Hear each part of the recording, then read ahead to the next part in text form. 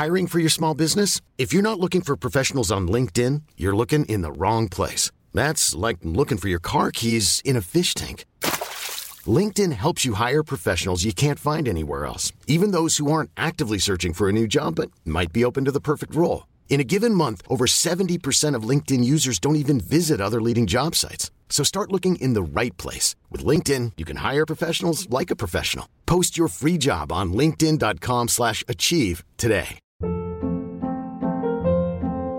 Hold up. What was that? Boring. No flavor. That was as bad as those leftovers you ate all week. Keke Palmer here. And it's time to say hello to something fresh and guilt-free. Hello Fresh. Jazz up dinner with pecan-crusted chicken or garlic butter shrimp scampi. Now that's music to my mouth. Hello Fresh. Let's get this dinner party started. Discover all the delicious possibilities at hellofresh.com.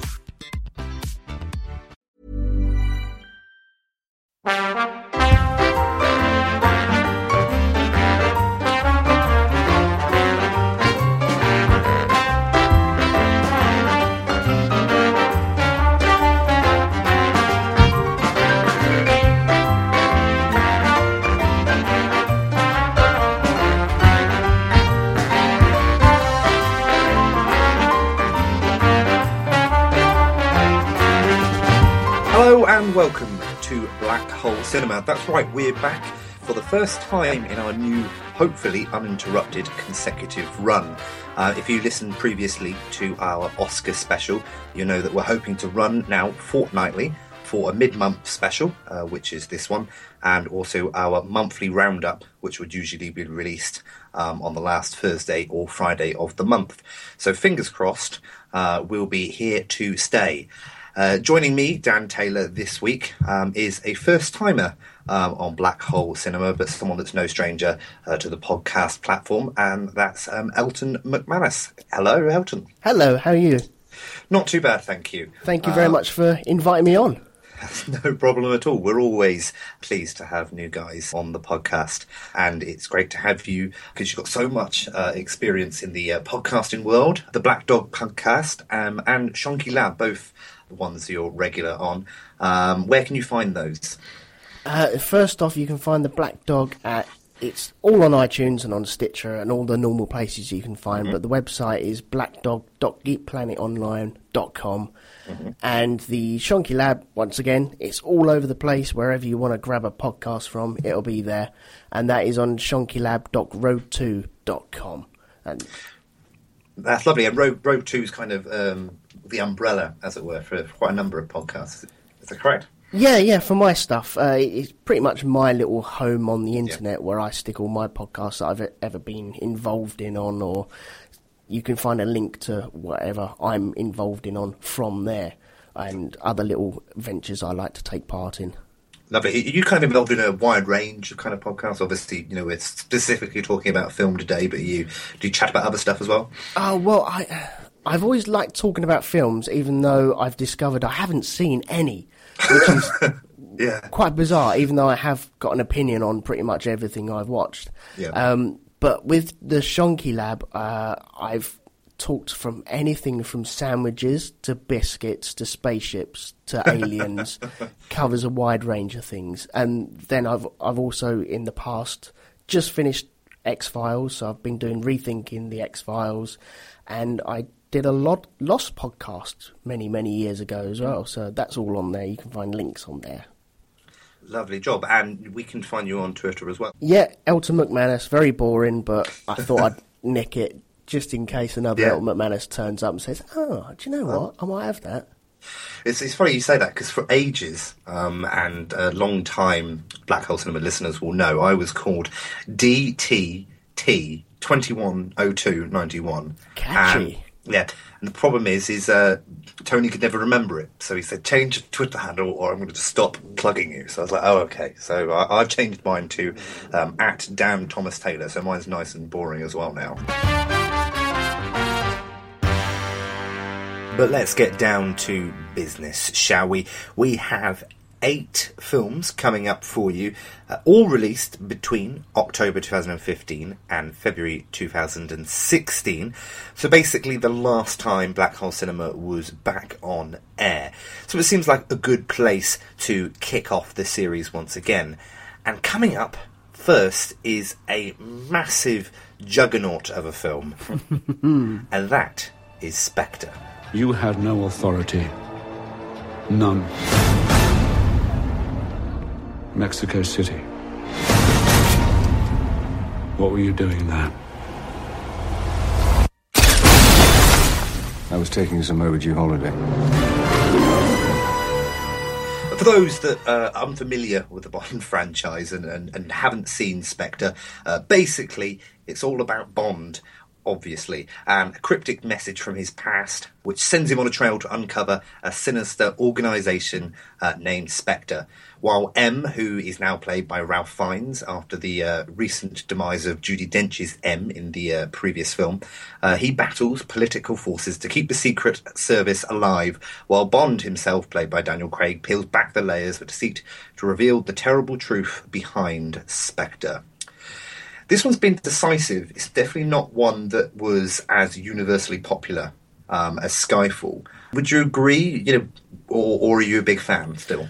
I struggle with Bond. I always thought I liked Bond whenever I watched it on bank holidays and such, and I always thought I liked it. And I've always given I nearly said Craig David then, Daniel Craig a go. I've always given him a go, and I always thought he was quite good in Casino Royale. I thought that was a spectacular movie. This time round, though, I felt it was very, very weak. I was not impressed with this one, and that's coming off the back of Skyfall as well. Yeah. I think I'm a descending voice in the community when I turn around and say I wasn't impressed with Skyfall either. I don't think I actually like Bond. I don't know what it is. It's one of these things that you discover on your journeys, and you just realise, oh, hang on, I thought I liked that. No, It turns out I don't. Oh my God. And then watching this, he's very rapey in this. He's you'll have to elaborate that. Oh, okay. Well, I can deal with it. I don't mind this movie. That once again, the set pieces are phenomenal. They're always pushing the boundaries on these movies. They're always pushing for the special hero shots that we have, and you always get them. You got no troubles in getting them in these movies. But he is a misogynist, and it really does shine through, especially when he's killed a couple of people and then walks up to a lady and then wants to have umpy-pumpy with her. And she's kind of, you get the feeling she's kind of sat there going, okay, if I don't have sex with you, will you actually kill me? Yeah. And it really puts a funny little taste in your mouth about this.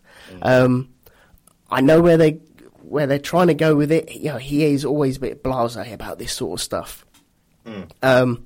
But yeah, this time out, I think I found that I didn't enjoy Bond as much. It was all right. It wasn't too bad. The bad guy, Christopher Waltz. Christopher Waltz, yeah. Yeah. He's phenomenal in anything. Yeah. He's creepy as anything. He'll always steal the limelight from anyone that he's on screen with. He scared the bejesus out of me when I watched Inglourious Bastards. Yeah, he was brilliant. Oh my! He threw in such a performance which was amazing, and yet you felt creepy and unnerved as soon as you saw him on the screen. On this, I felt it was kind of a drunk uncle looking at you. Talking away, you know, wistfully, oh yeah, I used to do that job, blah, blah, blah, blah, blah. He's got this very manneristic way with him, and it comes across every single movie. And yet he did it in this time, and you felt, okay, I'm not really that scared of you. I don't know whether it was the undertones of Bond itself, and that just makes, oh, this is clearly the bad guy, so I'm supposed to be scared of him. but I don't find myself that way. I do kind of get your point about Waltz in this, is that I think you're right about the fact that he is Bond and the way it treats villains in the past. You'd look back and, are there any truly frightening villains? Are you genuinely scared by a Bond villain, or are they kind of all a bit campy and it's kind of a throwback to earlier Bonds, to the Roger Moore era, where it was all kind of tongue-in-cheek. And even though they've tried to take it in this darker, slightly more grown-up, even influenced perhaps by the Bourne franchise, trying to take themselves a little more seriously, even then you've got Javier Bardem's character in Skyfall, who sure, he gives a fantastic performance, but is he a genuinely scary villain? Yeah. And Christopher Waltz, again, a phenomenal actor. I will not be surprised to see him go on and win several more Oscars. And again, in this, he's just not that scary. It's all a bit camp, and I don't know if that was intentional or not. But I wouldn't say I don't like Bond. I wouldn't go that far, but I don't think I've got the same love for it as I know lots of people do. Tony Black, of course, who is the kind of lord and master of this podcast, he loves Bond, everything Bond, and a number of guests that we've had on this show in the past feel exactly the same, I guess. And we'll talk about Star Wars a little bit later on. But for the similar reason to Star Wars, I don't think I was perhaps introduced to it early enough to have that same kind of love for it that other people might have. So I can maybe look at it a bit differently, maybe a little bit more constructively in some ways. And it being said, this one certainly was not as good, in my opinion, as Skyfall. And certainly wasn't as good as you said, Casino Royale was. Yeah. Well, I think the problem with Bond is where I've had it on in the background a lot of the time, and I've kind of got used to it. Yeah. And it's only until you start paying attention to it do you realise all its flaws and everything. You were talking about the bad guys. Are there any true scary ones? The only one I've ever had throughout the whole series of me watching it on and off is Jaws. Yeah. And then they made him a joke towards the end of it anyway. Yeah, even to a degree, slightly ridiculous. But on certainly first glance, he does look, quite a scary guy. But then, as you said, then you get into it and it becomes, a bit of a kind of a caricature of himself. Mm. But overall, for me, probably was one of the stronger films that I've seen last year. There was lots of stuff that I saw that was just okay. At least I went into this, and as you said, we can pick out the flaws, but at least I had a good time and I enjoyed watching it. And as you said, the set pieces. So for a big screen adventure, it was certainly entertaining with all the explosions and the gun chases through the street. And where for me it fell down was from the title song onwards. the very first 10-15 minutes was brilliant, and then Sam Smith opened his mouth, so that was a bit of a shame. Well, that constructed one shot piece where you got the guy in the skull mask. I don't want to reveal who he is, but we kind of know that anyway. Yeah. That was it's just a wonderful shot that they've just either shot once or they've chopped up many, many different scenes and then spliced them together so cleverly well that it just looks so seamless. Yeah. And it really immerses you into his world straight away. Absolutely. Like I said, Christopher Waltz, he sat down quite a lot in this. Mm-hmm. Yeah. I think he had a numb bump, and he crossed his legs quite a lot as well. I'm surprised he hasn't got deep vein thrombosis from this movie. But normally he's brilliant. Normally, I just didn't feel that power towards him. Monica Bellucci. Yep. Yeah, that's correct. She was great in it, but the way that it was portrayed when all the still shots were brought out, and look, these are our guys on the new Bond. You think she's going to have a massive part in this. How long was she in there for, really? 10 minutes at the most? Well, that's where I can get I can definitely understand the rapey comment with her character, because, she's setting her up as if actually she's quite a dangerous woman herself. Yeah. And then nothing. Yeah, very flat. Throws herself at him. It's over. Yeah, very flat. I see with the not Spectre, the Skyfall.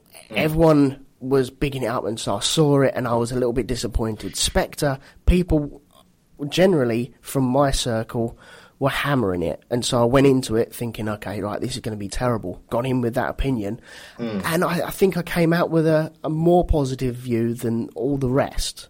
Yeah, but I don't think that was saying much.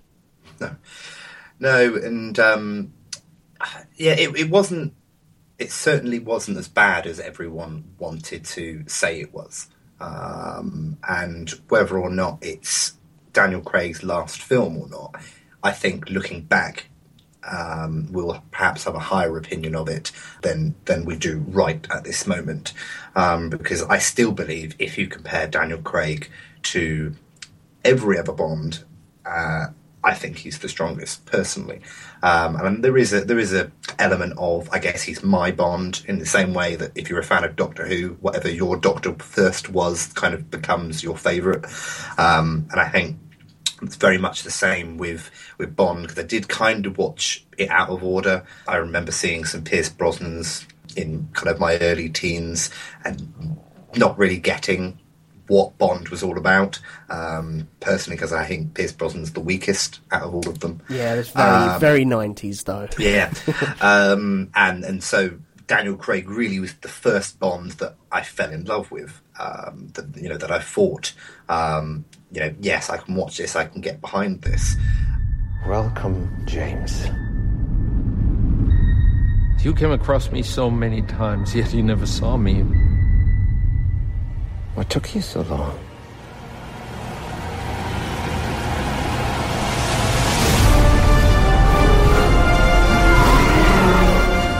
Is this really what you want? Living in the shadows? Hunting?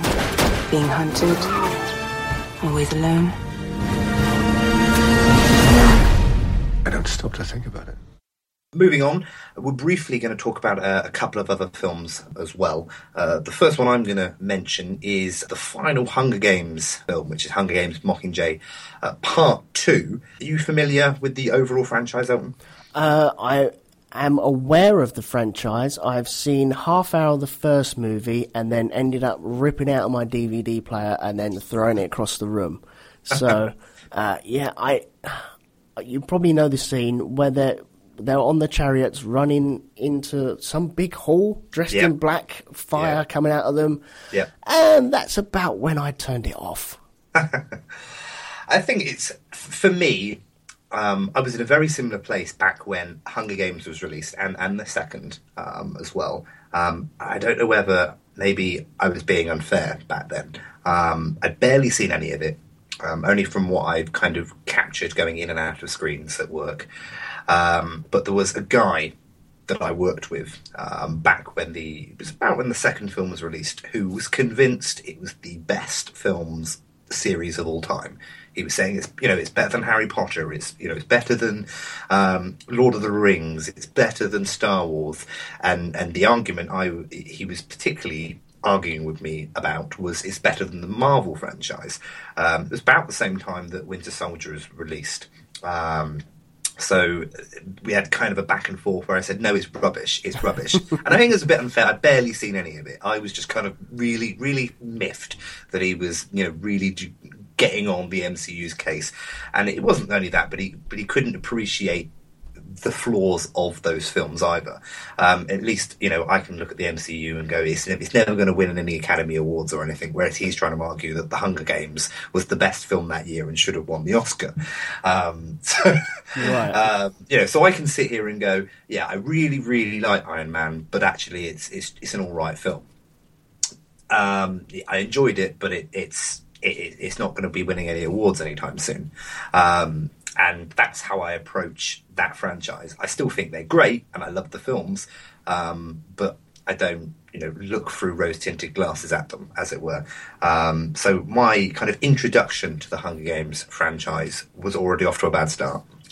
When I finally came round to it, it was when I saw Mockingjay, and that's when I thought, oh, actually, this is all right. It's not bad. So I went back and I watched the others, and I thought, oh, maybe I was, jumping the gun a bit. It's not that bad. It's okay.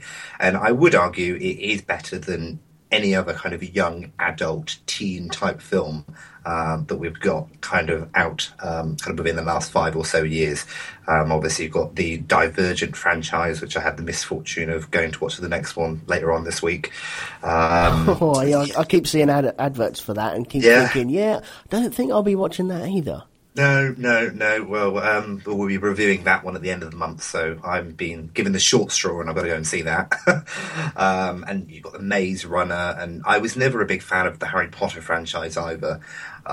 So in amongst those films, in comparison, the Hunger Games franchise comes off lightly, particularly because I've become quite a big fan of Jennifer Lawrence. I've really enjoyed the work she's done in recent years, Silver Linings Playbook. Joy, while the film wasn't brilliant, she was, very good in it. Going back to Winter's Bones, she was very, very, very good in that. So I think players like her and Donald Sutherland, who I think is great in it, kind of redeem and kind of heighten the film.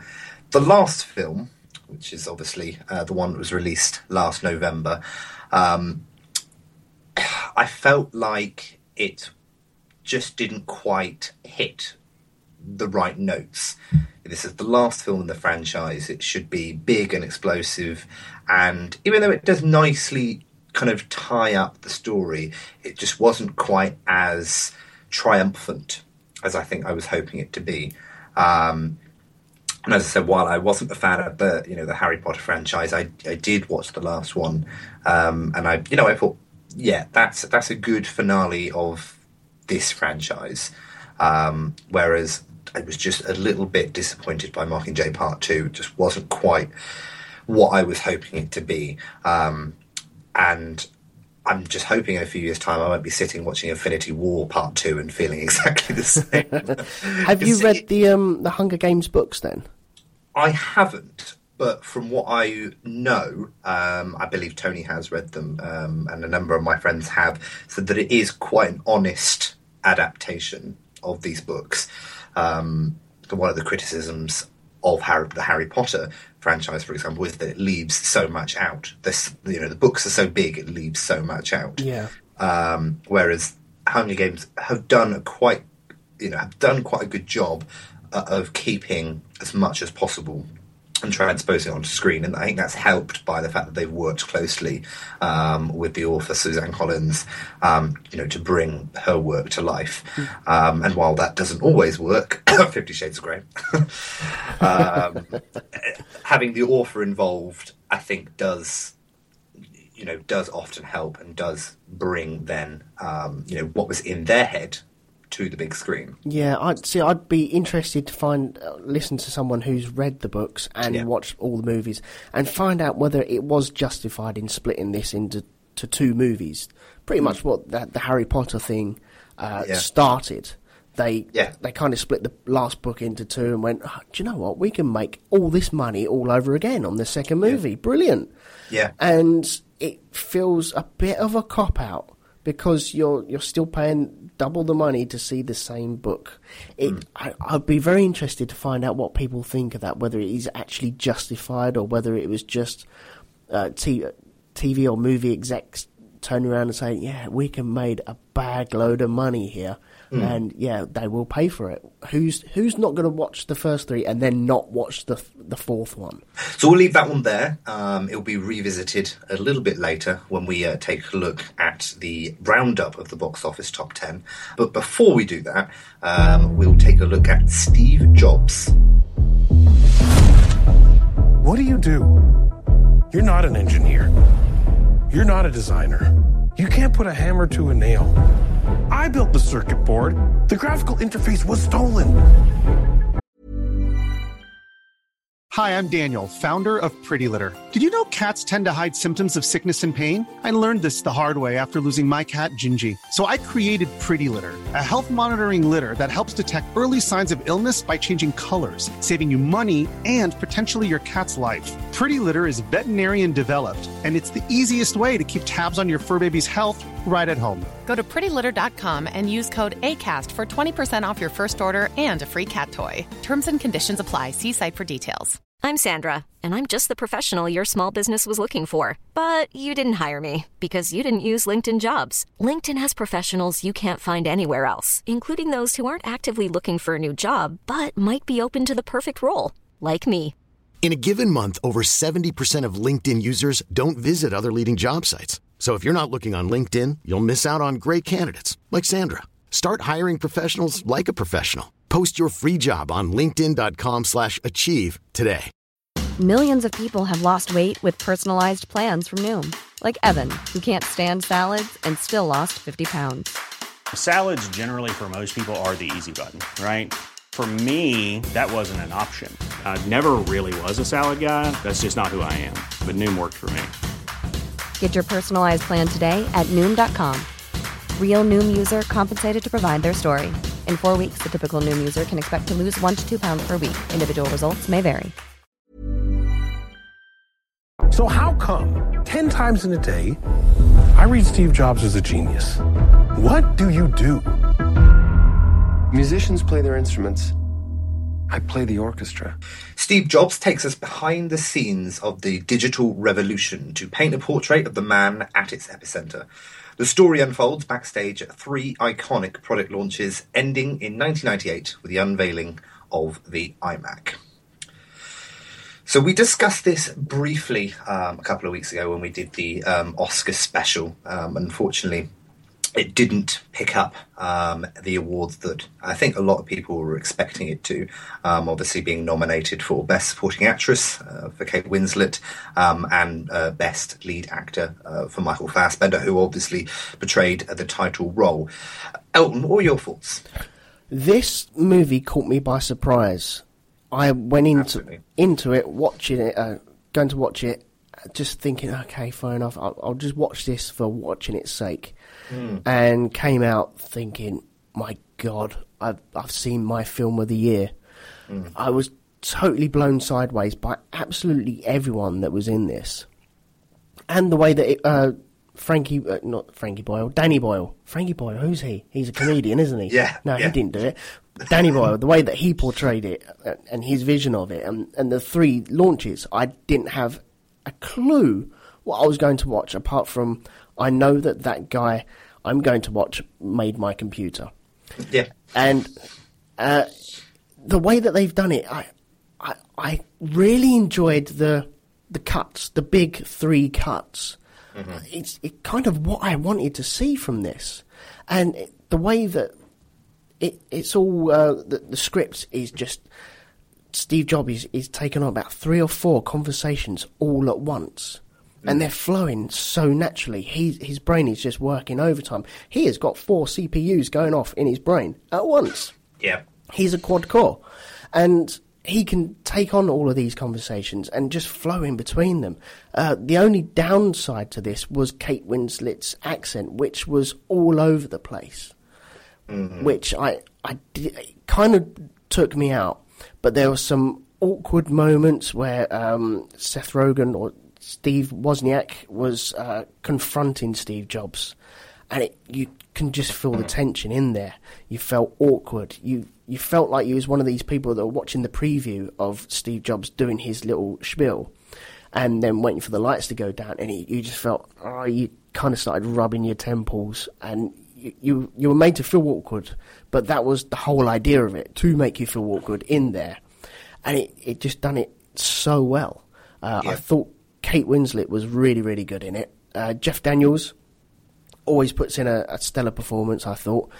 Michael Fassbender, would I have given him the Oscar? I don't know. I'm still debating that. But I thought his portrayal was really, really good. It was almost bang on for me. Yeah, it's interesting you mention whether you've given the Oscar or not, because I argued quite passionately, not so much that he should win it, even though I'm of the opinion that he should, but that I guess Leonardo DiCaprio shouldn't have done, specifically for The Revenant, which we'll go into more detail about later. But from the reviews that kind of came out from people that did know the real Steve Jobs, they said that even though he might not necessarily look exactly like Steve Jobs, he kind of just grew into the role so well that didn't matter. You forgot. You were almost watching a film. You thought this was Steve Jobs. It was a documentary of the life of Steve Jobs. And I think that's the highest praise possible. The people that knew the man say, yes, that it was like watching him. That's what it was like. And even though there was obviously, I'm sure, artistic license there to a degree, the fact that they were saying his performance is so honest, for me, surely he deserved it. And it is so different to what Fassbender has done. And I think he's such a dynamic actor. He can do these big franchise roles. He can play Magneto, but he can also play these smaller, more serious biographical roles. That for me, that's why he deserved it. And you mentioned Kate Winslet's accent, and it was such a difficult accent to do, that kind of European, but having lived in America for so long, so her accent obviously was changing, and to try and get that right. And obviously, Winslet mentioned how she spoke to Joanna Hoffman, and how obviously she was trying to listen to her accent and trying to gauge the kind of things she does, but she's talking to a woman that's now 20, 30 years older than the woman that she's portraying in this film. Yeah. So her accent's changed even more. So it must have been such a difficult thing for her to do. Yeah, I understand that. The thing with it is that it would settle down. The accent would settle down. You get used to it and go, oh, okay, that's fine. And then all of a sudden, bang, you kind of hit a brick wall where it's turned left. Yeah. And that's what drew me out. Not saying that she didn't put in a fantastic performance. I thought she was very believable in her role. Once again, all the conversations that she was having with Fassbender, and then it was bouncing back, and then someone else would walk in the room, then she'd have to go off, and all the awkward moments felt very awkward. Yeah. You felt very awkward in them. You felt as if you'd walked into that dressing room and gone, oh, sorry, wrong door. And that's the way I felt. Yeah. But all those moments with Wozniak and Hertzfeld and Chris Ann, all of them were just so tense and so uncomfortable, and they just pitched it so right. You mentioned Danny Boyle, and his directing is, I think, so key. He keeps it so tight, and the way we move with Jobs, he's going down hallways and we're moving in, we're swiftly going into these dressing rooms. No cuts or anything. The cuts, as you said, are those 3 big cuts. Otherwise, it's almost like one seamless kind of run. I think if you'd been shown the presentations, it would have felt so awkward and so you wouldn't have got the vibe of that presentation. You can hit YouTube and find them. That's not a problem. You didn't need them in there. You just needed the build-up, and you needed the logic behind the build-up for them, and then you can take it however far you want to with that. But like you say, with the tension, you kind of burnt calories just watching these guys. You're all tense all the time, and you're kind of worn out by the end of it. It was a relief to have it over, but you really wanted to watch it again. Obviously, it wasn't given a nod for Best Film. Do you think that was one they missed out on, or were the ones that were nominated definitely of a stronger pedigree? I can't see why it wouldn't be put in there. That's the thing. Yeah. I think it is because it is almost a biopic of it. It's a very, very hard film to put in there when you've got action-adventure movies in there. Yeah. I don't want to call The Revenant an action-adventure movie, but that sort of type of film. It's a very pigeonholed movie, and I think if you're putting it in there, you're just putting it in there as a token gesture. Yeah, and I feel that's why it wasn't stuck up for it. I remember when we were looking through the list, saying, what would you drop, what missed out. Admittedly, it didn't really come up, but having gone through and looked in more detail about what actually was around, this is possibly one that I think maybe did miss out. And while I don't think it had a shot at winning necessarily, I think that it was one that perhaps was overlooked. I hear you've been worse than usual this morning. I didn't think that was possible. It's a system error. Fix it. Fix it? Yeah. We're not a pit crew at Daytona. This can't be fixed in seconds. You didn't have seconds. You had 3 weeks. The universe was created in a third of that time. Well, someday you'll have to tell us how you did it. Before we switch to the box office top 10, we can't not mention the biggest film of last year, and that obviously is Star Wars: The Force Awakens.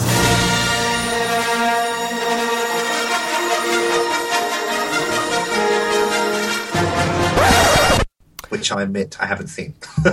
Oh, no. Okay, well, Star Wars Episode 7, The Force Awakens. 3 decades after the defeat of the Galactic Empire, a new threat arises. The First Order attempts to rule the galaxy, and only a ragtag group of heroes can stop them, along with the help of the Resistance. Why haven't you seen this? Right, so let me explain. I've always been not against Star Wars. That's the wrong word to use, but I certainly don't have the same kind of connection to it that I think a lot of other people do. And it goes back to the fact that it's I kind of mentioned it when I talked about Bond. I never saw these films as a young person, and I think to a degree these are films that are designed to be picked up when you're young and you grow into them. And as the franchise gets older, you get older.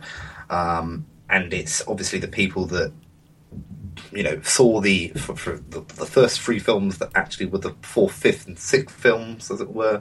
It's the ones that saw those 3 films at that time. Or shortly after, before the new Abomination came along. Not this one, but 1, 2 and 3, if that makes sense. It's those people that saw the original films before the next 3 came along.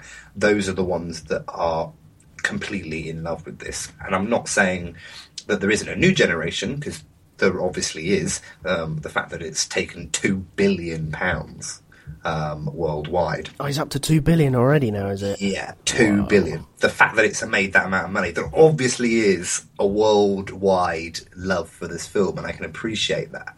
But I just don't have that connection to it. So for me, it's just something I don't get. No, I understand that. I think when you are younger, like you said, you kind of latch onto a franchise or a group of movies that you feel like you relate to. And you can draw from, and you can either... It inspires you to do other things, it inspires you to be creative, or it just gets you out and talking to other people that are also like-minded, and you can just build upon that. And this is what this type of movie does. Harry Potter did it as well. Mm-hmm. There's a whole generation of people who grew up with the books and the movies. And the books on the Harry Potter thing were clever, where they would go up in ages as the writing would progress as you read the books, which is a very, very clever way of actually putting it. Once you've got your core group of people from the first book, you've got them, and they're going to grow with you, and it's very clever. With my history of Star Wars, I fell in love with, let's say, Empire Strikes Back. I saw Return of the Jedi in the cinemas. That old. And that was my franchise. I've seen other franchises come and go. I've tried to latch on to Lord of the Rings.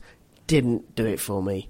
Harry Potter, I haven't even seen the film all the way through. I pretty much know what's going on. It's just wizards in it. Yeah. No, I don't think so. We could put that in the descriptions. It's about wizards in it. And all that thing about people hiding their children's books with like the adult covers as well, so they don't get abused on trains. What the hell is all that about? And yeah, there's been other franchises, like we said about the Hunger Games as well. But this, I've been waiting for this for a long, long time. I didn't mind the prequels. Not to say that they're not entire guff, but I can deal with them. There's a lot worse movies out there that I will not watch. But, okay. Going in to see Star Wars, I saw it on opening night. Morning, night, whatever one it was. And I had inklings of what might happen. I hadn't been spoiled or anything like that. Had inklings about it.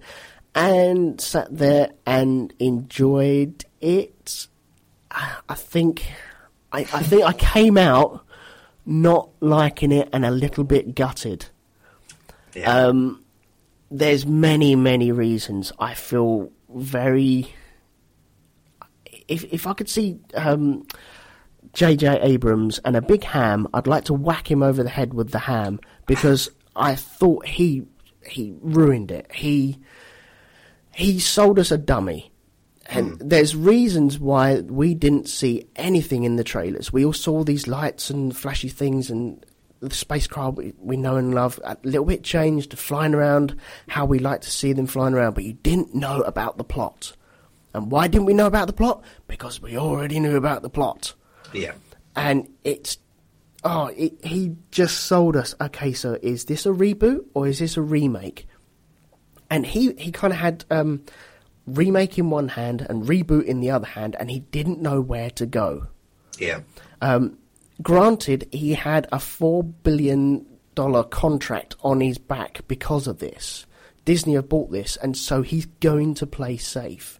He's got no choice but to play safe. He has people turning around and saying, right, you have to make this work, otherwise the next 7 years are going to be hell for us.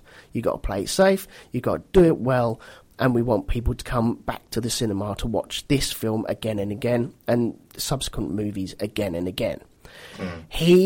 For me, he played it far too safe, to the point where it is plagiarism from all three movies, from 4, 5, and 6. I felt gutted. I felt betrayed. Maybe I'm not of that age, of the age that he's going for. Disney execs are saying, okay, let's go for the 10s to 20s. We want them. We got them for the next 10 years. They'll be up to 30, and then we can roll it all out all over again, and they'll have kids by then. That's what they're trying to do. They're just here to make money. They don't care about me. They don't care about my feelings, and they don't care whether they've tricked me or forced me to watch utter guff or not. Once again, I didn't feel like I got the movie that I wanted. It was what I saw. The visuals were good. The actors were good. I have no problems in them. It's just the basis of what it is set around. The analogy I like to put on it is you're playing Pac-Man, and you're going up the levels. You're going up the levels, you go up to level 10. The background turns green. Oh, brilliant. I'm on a different level. But no, all the mazes that you have to go through are exactly the same. It's just the background is green. Okay, so I go up to level 20. Oh, background's orange. Yeah, but the maze is exactly the same. That's what he's done with this. He's just taken all the best parts, and it is pretty much shot for shot. From my point of view, it's an embarrassment, because there are shot for shots. We have. I'm assuming that we're allowed to spoil the bejesus out of this now. I think if anybody hasn't seen it that wanted to see it, I think they're a bit late. Yeah, I suppose. Yeah, I do apologise. I thought that was the whole idea of this. I'm going to continue anyway. Yeah. There are shot for shots where they've just these type of people are in this situation in the first movie. Okay, well, we'll use that, and we just put different people in that situation. We'll have this sort of firefight. Okay, we'll nick that as well. Oh, and the big MacGuffin at the end, we'll nick that as well. It's just, oh, Jesus Christ, please have an original idea. And it's put me off anything J.J. Abrams. I was a massive Lost fan, but granted, he only directed the first episode. And do you know why that was good? Because he didn't need to finish it. he just needed to start it. And you know, everyone can come up with a good idea and not finish it. And that's what he's done on this. I think you could argue that's almost what he did with Star Trek as well. So, you know, he does that with Lost, and he did the same very much with Alias, and then handed it over. And that's not to say I don't like him. You know, I still think he's a good director. It just maybe his storytelling, as you said, he has the beginning, but where's the middle and end? Will you still go and see the next one, though? That's the problem. Oh, I hate myself for it. Of course I will. Of course I will.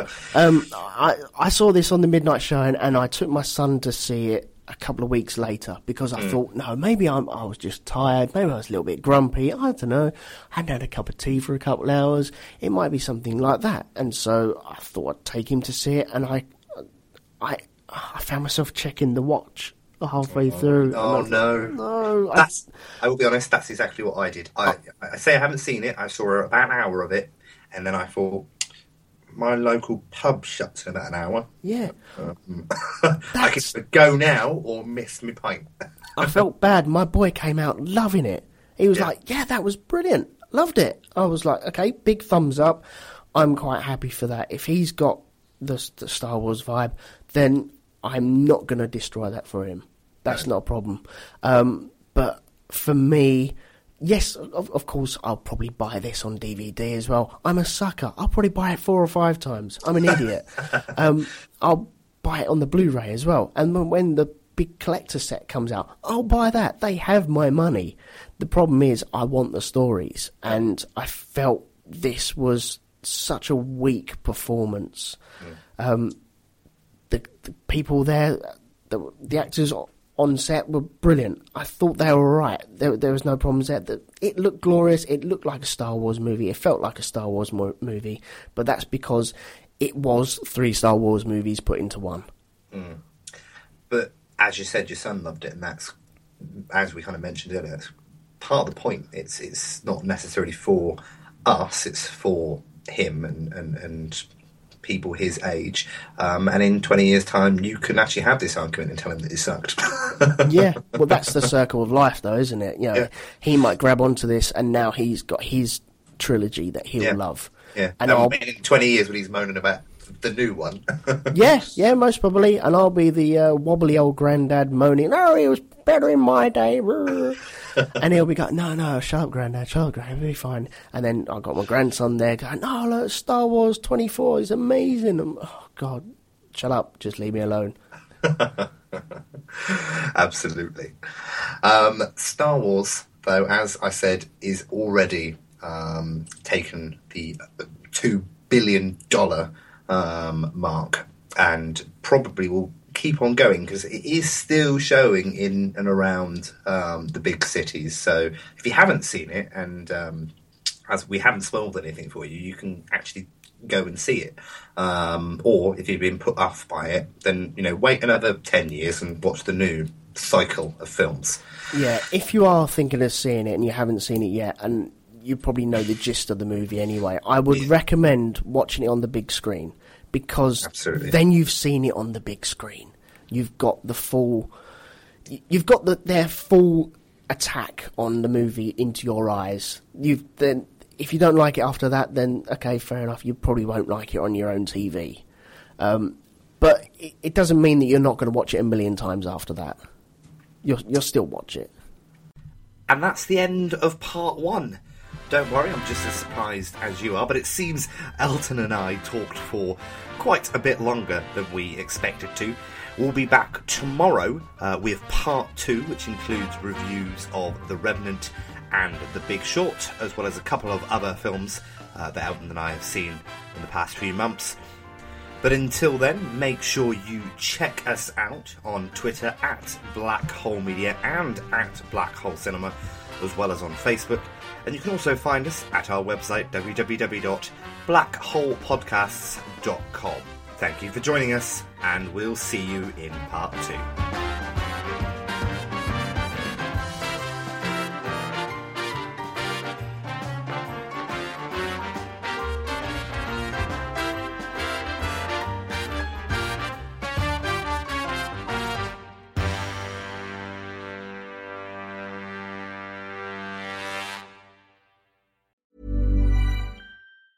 Ever catch yourself eating the same flavorless dinner 3 days in a row?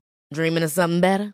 Well, HelloFresh is your guilt-free dream come true, baby. It's me, Keke Palmer. Let's wake up those taste buds with hot, juicy pecan-crusted chicken or garlic butter shrimp scampi. Hello Fresh. Stop dreaming of all the delicious possibilities and dig in at HelloFresh.com. Let's get this dinner party started. Hey, it's Paige DeSorbo from Giggly Squad. High quality fashion without the price tag. Say hello to Quince. I'm snagging high-end essentials like cozy cashmere sweaters, sleek leather jackets, fine jewelry, and so much more. With Quince being 50 to 80% less than similar brands. And they partner with factories that prioritize safe, ethical, and responsible manufacturing. I love that. Luxury quality within reach. Go to quince.com/style to get free shipping and 365-day returns on your next order. Quince.com/style.